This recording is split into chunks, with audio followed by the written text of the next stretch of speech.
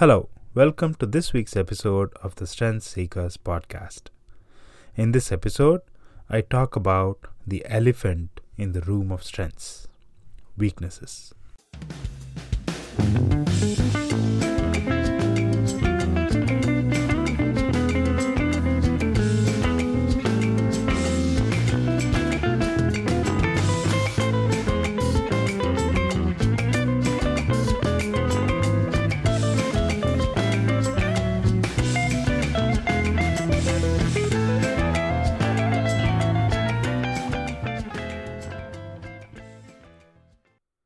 How to fix your weaknesses.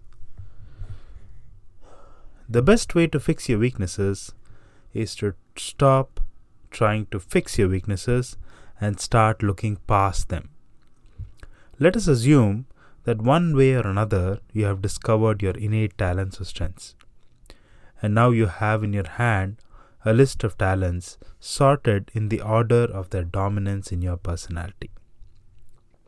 If we consider the Clifton Strengths model, then you will have 34 strengths or talents in your report. These talents will be ordered according to their proportions or dominance in your personality, highest to lowest. And that would be your personal strengths profile. Let me talk about why it is highly inefficient to work on improving your low proportion talents or strengths. According to Gallup, a talent is not a strength on its own. If you put efforts into improving your skills that align with your talents, then it becomes a strength. And there's a nifty formula to illustrate this. Strength equals talent multiplied by skill. Let's assume that the talents and skill levels to be on a scale of 1 to 10. Consider a talent that you have which exists within you at a magnitude of 3. And if you work hard and you put in efforts on improving your skills in that area to, let's say, a level of 7, then the magnitude of strength for this particular talent will be 3 multiplied by 7, which is 21. On the other hand, if you improve your skills to a skill level of 7, for a talent that is of the magnitude 8 within you, then your strength for that particular talent would be 8 multiplied by 7, which would be 56, which means that the return on improving your skills in an area that you are highly talented in is much higher than the returns that you get out of putting any effort in improving your skills in a low talent area. And that is why it is inefficient to try to fix your bottom of the list talents. In other words, do not waste time fixing your weaknesses. Life is short. Instead, focus on building on your strengths. You are perfect just the way you are, and your strengths can help you build a vision for your life that can make you happy and keep you happy. Now, there will be many situations where the task at hand will need you to use one of your top talents, and that is when you'll shine bright and be awesome. There may also be situations where the task at hand will need you to use one of your middle of the list or the bottom of the list talents. You might be wondering, what is one to do in those situations? How does one come on top when the situation calls for you to use one of your talents that's not in your top 5 or your top 10? There are 2 strategies that you can use to deal with situations when you need to use one of your not so super talents. Strategy number 1. Use your top talents to handle the situation. Imagine a situation where you need to teach a bunch of people a new skill. Typically, people with learner talent are excellent at teaching and training.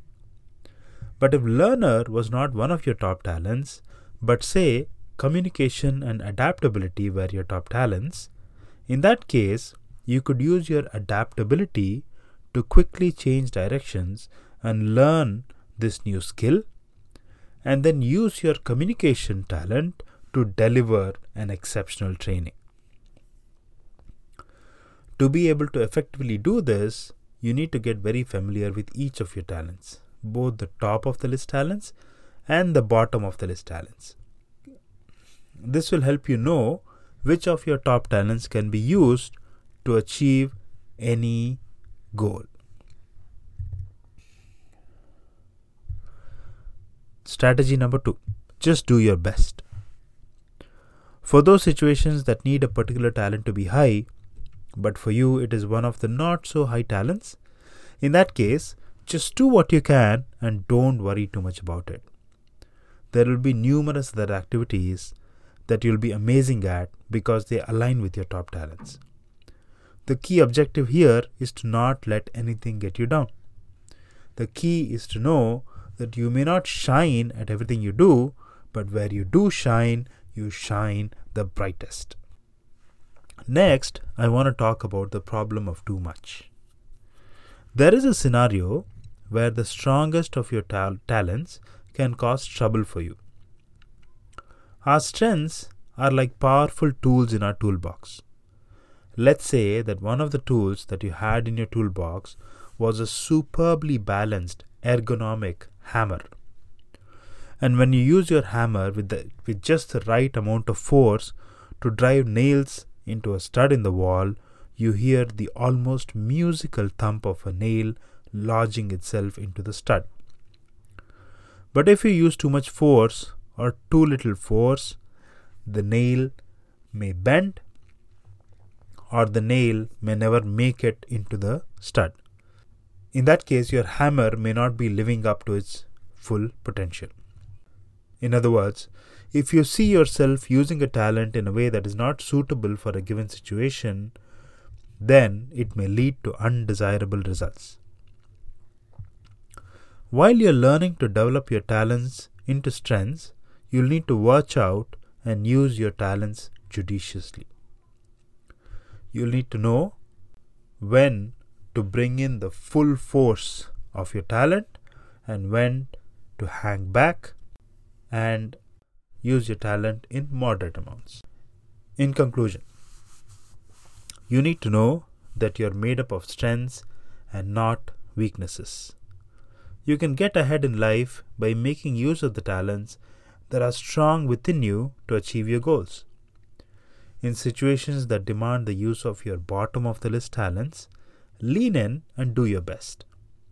Be judicious with the use of your talents and use just the right amount of talent as the situation demands.